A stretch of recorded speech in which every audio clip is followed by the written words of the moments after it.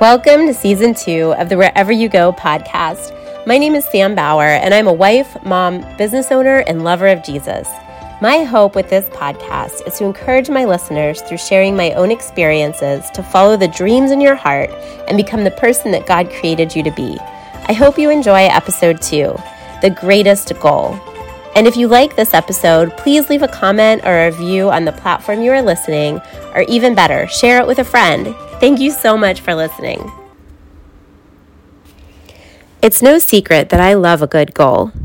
Today I'm going to talk a little bit about why I love goals, why I set such big goals, and also some biblical truth from Philippians 13 about a goal that Paul had set that I think we can all get on board with. Albert Einstein said, if you want to live a happy life, tie it to a goal, not to people or things. I do annual goal setting in a podcast where I share how setting goals for the year will help my listeners to set goals for their businesses as well as personally. I do annual, monthly, and weekly goal setting with my team to help them reach their sales and income goals. I use goals to both challenge myself from a business perspective as well as personally, and to keep myself in check with what I'm doing, if I'm doing the right things, if I'm growing, and the things I need to do in order to continue to grow and keep improving in different areas of my life. Mark Batterson wrote 2 of my favorite books, In a Pit with a Lion on a Snowy Day and Chase the Lion. 2 awesome books if you're looking for some God-sized motivation. But Mark said, quit living as if the purpose of life is to arrive safely at death. I love this quote. So he's saying, stop living, stop playing it safe. Start taking risks, start dreaming big, start going after those big God-glorifying goals.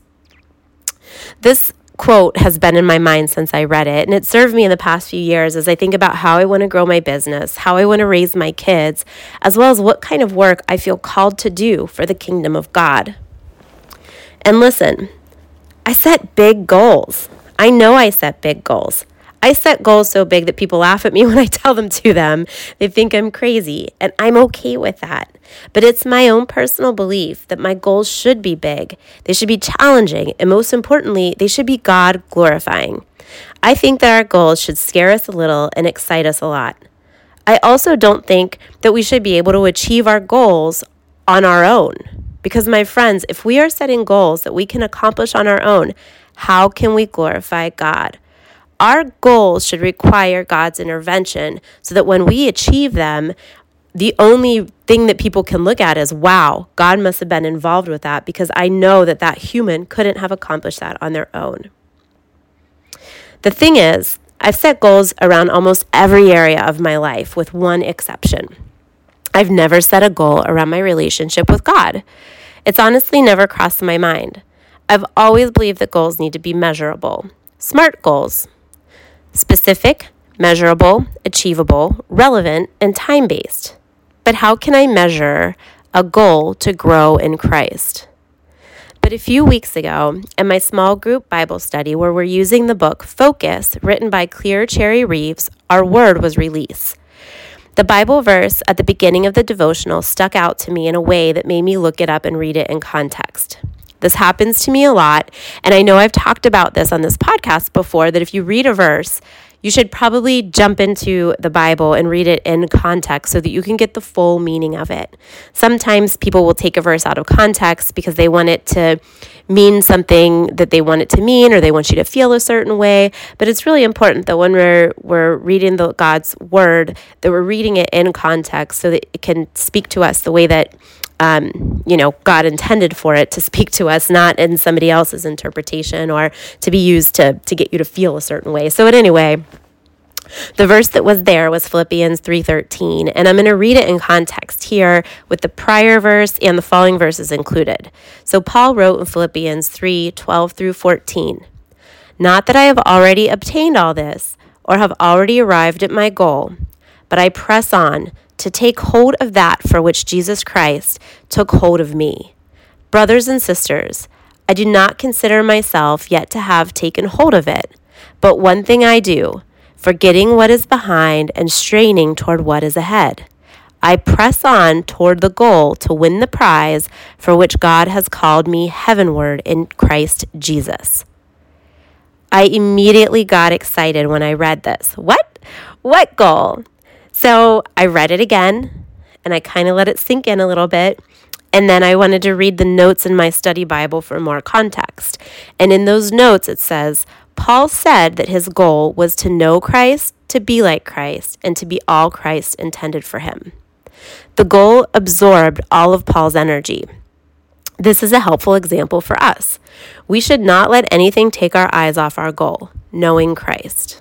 With the single-mindedness of an athlete in training, we must lay aside everything harmful and forsake anything that may distract us from living like Christ.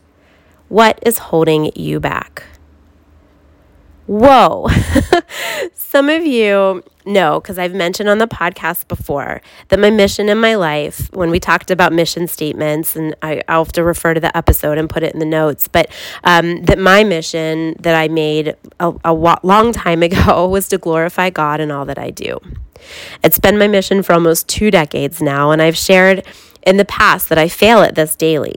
Every day I do something that is not glorifying to God, whether it's saying something wrong, thinking the wrong thought, blowing up at my kids or my husband. Every day I manage to mess up. But every day I also hope that I'm doing some things to glorify God as well. But the point is that that's a mission for my life. It's something that I'm evolving to, something that I'm shooting for. I get up every morning ready to give it another shot. But I've never considered it a goal. I've never sat down and written up my action steps on how I'm going to get there. What do I need to do so that I can know Christ better, so that I can be like Christ, so that I can become all that He has intended for me? How different I've been looking at my life in the past few weeks since I've decided to make this an actual goal. I've been thinking about it a lot and trying to figure out, how do I make this a goal? How do I make this measurable? What action steps do I need to take? And what's the deadline here? So here's what I came up with for myself to achieve my new super worthy goal. I know that I need to spend more time in the Word. I found myself reading more books and devotionals, which are great, but not putting as much time into reading the actual Bible as I have in the past. And for me, it never fails that I learn the most about God and I get the closest to God when I'm reading God's words, not somebody else's interpretation of God's words. So it's time for me to start scheduling to read my Bible 20 minutes a day. That might mean less devotionals or other books, but that's okay because I need to keep my eye on my goal, to know Christ. How will I get to know Christ best? By reading His words, not someone else's interpretation of it. And I'm not knocking Christian books. I'm not knocking devotionals. I think they are great, and they certainly have their place in our Bible study and our time of worship and making us think and pray and all the things. But I am saying that reading the Bible is going to allow you to be touched by God's living words. And that's where you're going to get to know God the best. My next point is, how do I measure my progress? And again, this is tricky because there are no numbers here. Like, I'm a numbers person, I'm a spreadsheet person, I am a salesperson. So like, I set a sales goal. If I sell this many policies or I bring in this much revenue, that's the goal. How am I going to get there? I can measure it, right, by the activities that I do and what it generates.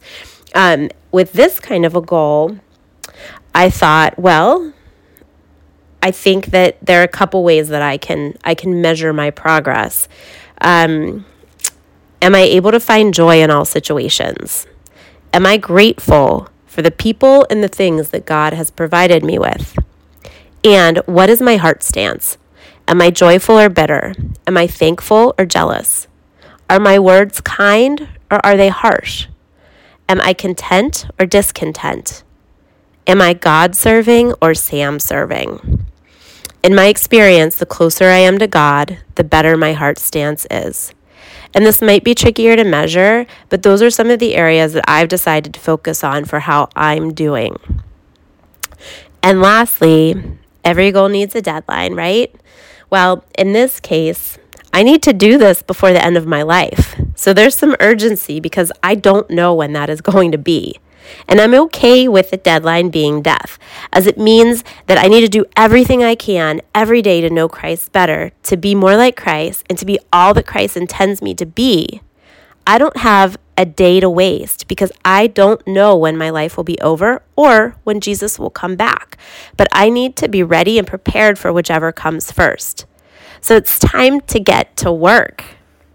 As someone who sets big, God-glorifying goals, this goal right here is going to remain my favorite, as well as my biggest and most important goal. All other goals set aside, from here on out, I'm committed to putting this goal first on my annual goal reviews, on my monthly goal reviews, and on my weekly goal reviews.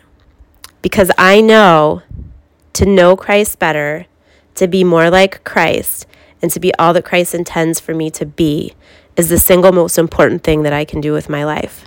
It is the single most important goal that I can achieve. So, what do you think? Who wants to set this goal with me? Are you in? I'd like to end today's podcast with Joshua 1:9. Have I not commanded you?